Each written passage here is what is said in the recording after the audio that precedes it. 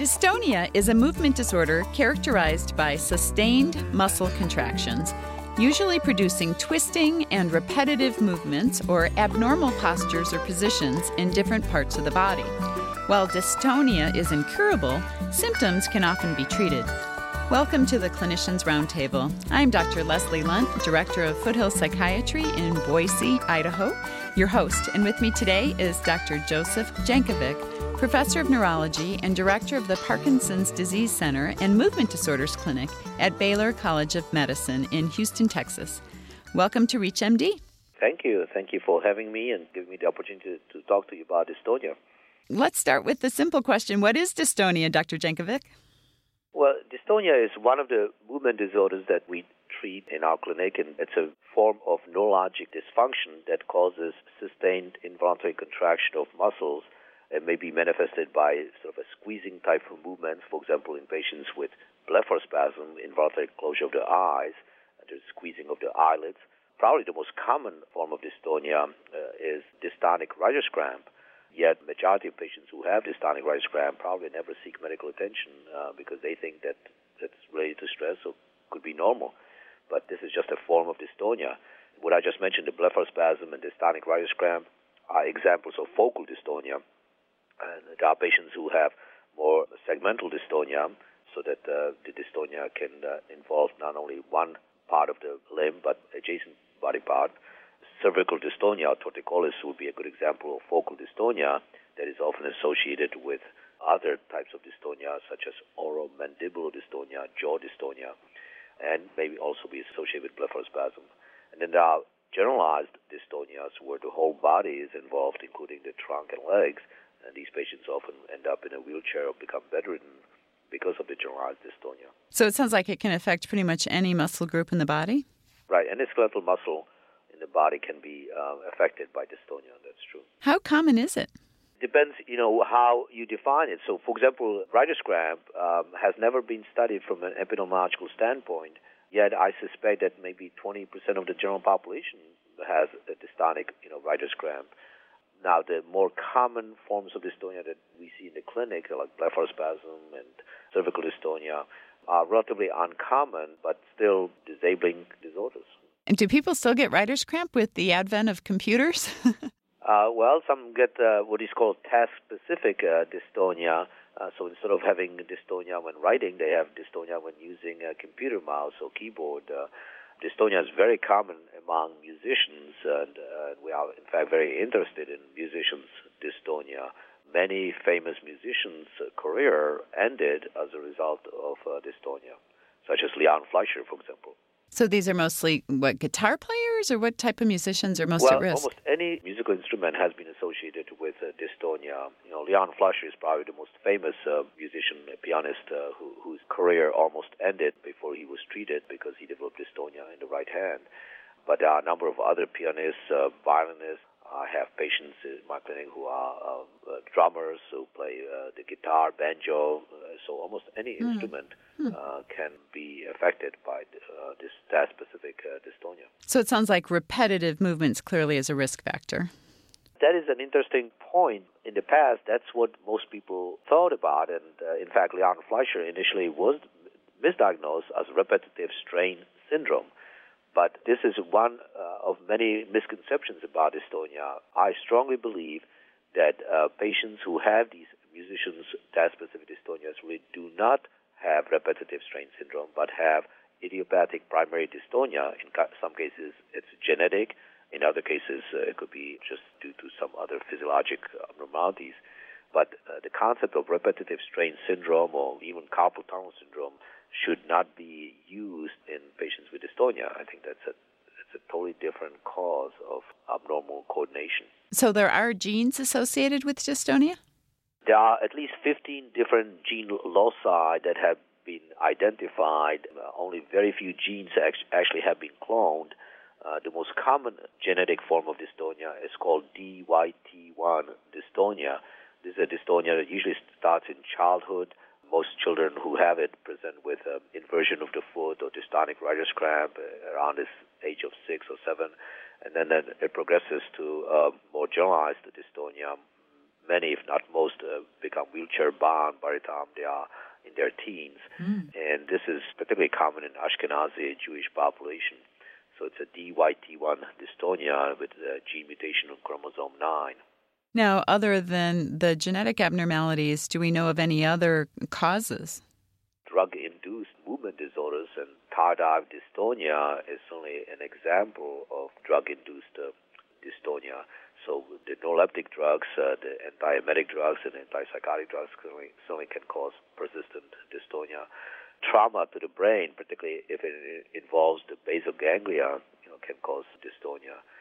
And there are a number of other sort of hereditary diseases that can cause dystonia, including Parkinson's disease. Is it treatable? I think dystonia clearly can be categorized as a treatable movement disorder. It's not curable. We really cannot cure dystonia other than the tardive dystonia. When we discontinue the offending drug, the movement disorder may disappear. But the vast majority of patients with dystonia, of course, do not have spontaneous remissions and require some treatment. Probably the most effective treatment for dystonia is injection with Botox, botulinum toxin. We were the first ones to actually do a double-blind, placebo-controlled study with Botox, and that study actually led to the FDA approval for Botox for the treatment of blepharospasm and other facial spasms, and then subsequently cervical dystonia. So not just the face. You can use Botox for other dystonias. Right. And particularly, patients who have focal or segmental dystonia, for those patients, botulinum toxin injection, Botox treatment is clearly the treatment of choice. For patients who have more generalized dystonia, we may use some muscle relaxants, anticholinergic drugs such as Artane, and those patients who have very severe generalized dystonia that renders them bedridden or wheelchair-bound may require surgery. Deep brain stimulation is the surgical procedure of choice for patients with generalized dystonia. If you've just joined us, you're listening to ReachMD, XM 157, the channel for medical professionals. I'm Dr. Leslie Lundt, your host, and with me today is Dr. Joseph Jankovic. We are discussing dystonias. Now, how do patients typically present with this problem? It depends what part of the body is involved. So going from top to bottom, blepharospasm is probably the most common form of facial dystonia. Patients often start with involuntary blinking. They complain that the sun bothers them. They have to wear sunglasses not only outdoors but also indoors. And this eventually evolves into involuntary spasms of the eyelids that renders these patients functionally blind. They are often referred to ophthalmologists and are told that their vision is normal, which is one of the common problems in diagnosing blepharospasm. Yet they clearly are disabled by these involuntary spasms. If they have the dystonia of the jaw, they may have trouble opening their jaw when they chew. The tongue may be pushing the food out of their mouth because of lingual dystonia. The most common form of dystonia that we see in our clinic is cervical dystonia, where patients have involuntary spasms of the neck and turning of the head or flexion or extension of the neck, often associated with pain. And then patients may have foot or hand dystonia, usually starting with task-specific dystonia, like during riding or running. In fact, recently we described a series of patients who have runner's dystonia, where they develop a dystonia after running for several miles. Sounds like a good reason to not run. Not necessarily. Fortunately, it's a rare disorder, and I would not want the audience to think that they should not run because they develop dystonia. I'm always looking for an excuse not to run. So that's a new one. I like that one. So other than Botox, some of the medications you've mentioned, the deep brain stimulation, any other types of treatments that might be helpful to these patients? I mentioned tetrabenazine as a treatment for tardive dyskinesia, but tetrabenazine also could be used for the treatment of dystonia. So this is a new drug that hopefully will be approved soon, and I believe that it will play an important role in the treatment of a variety of hyperkinetic disorders, including dystonia, particularly tardive dystonia. Is there any room for things like physical therapy, any other sorts of rehabilitation? Well, our physiatry colleagues can play an important role in the treatment of dystonia by, for example, helping us design appropriate braces for these patients, by involving physical therapists in treatment, providing range of motion type exercises to prevent contractures. When I first started to see patients with dystonia 30-some years ago, majority of these patients, because they had chronic contraction of muscles, also developed contractures and fixed posture. And because of the advances in the treatment of dystonia over the last 3 decades, we rarely ever see contractures. But occasionally some patients still have it, and physiatrists can help us design a program to prevent the contractures or to relieve the contractures. Now, what are the psychological implications of living with dystonia? Obviously, it's a very debilitating condition, particularly for those patients who have generalized dystonia. And depression has been found to be much more common among patients with dystonia. Cognitively, these patients are usually intact, and many have learned to accommodate and use a variety of coping strategies to help them function as best as they can. But it is clearly a disorder that has adverse impact not only on the patient but the whole family. Now, when should we refer patients with dystonias to you or to another movement disorder specialist? Well, whenever patients complain that they have spasm of muscles that causes abnormal postures or abnormal movements, if those spasms interfere with their functioning either at home or at work, I think those patients should be targeted for treatment. And botulinum toxin treatment is usually the treatment of choice. And there are very few physicians, in fact, even very few neurologists who are skilled in administering botulinum toxin. So if you refer patients to neurologists, I think the physician should make sure that the neurologist is experienced in using botulinum toxin. So I'm assuming, Dr. Jankovic, that you can't just go down to your medical spa and get a shot of Botox for dystonia.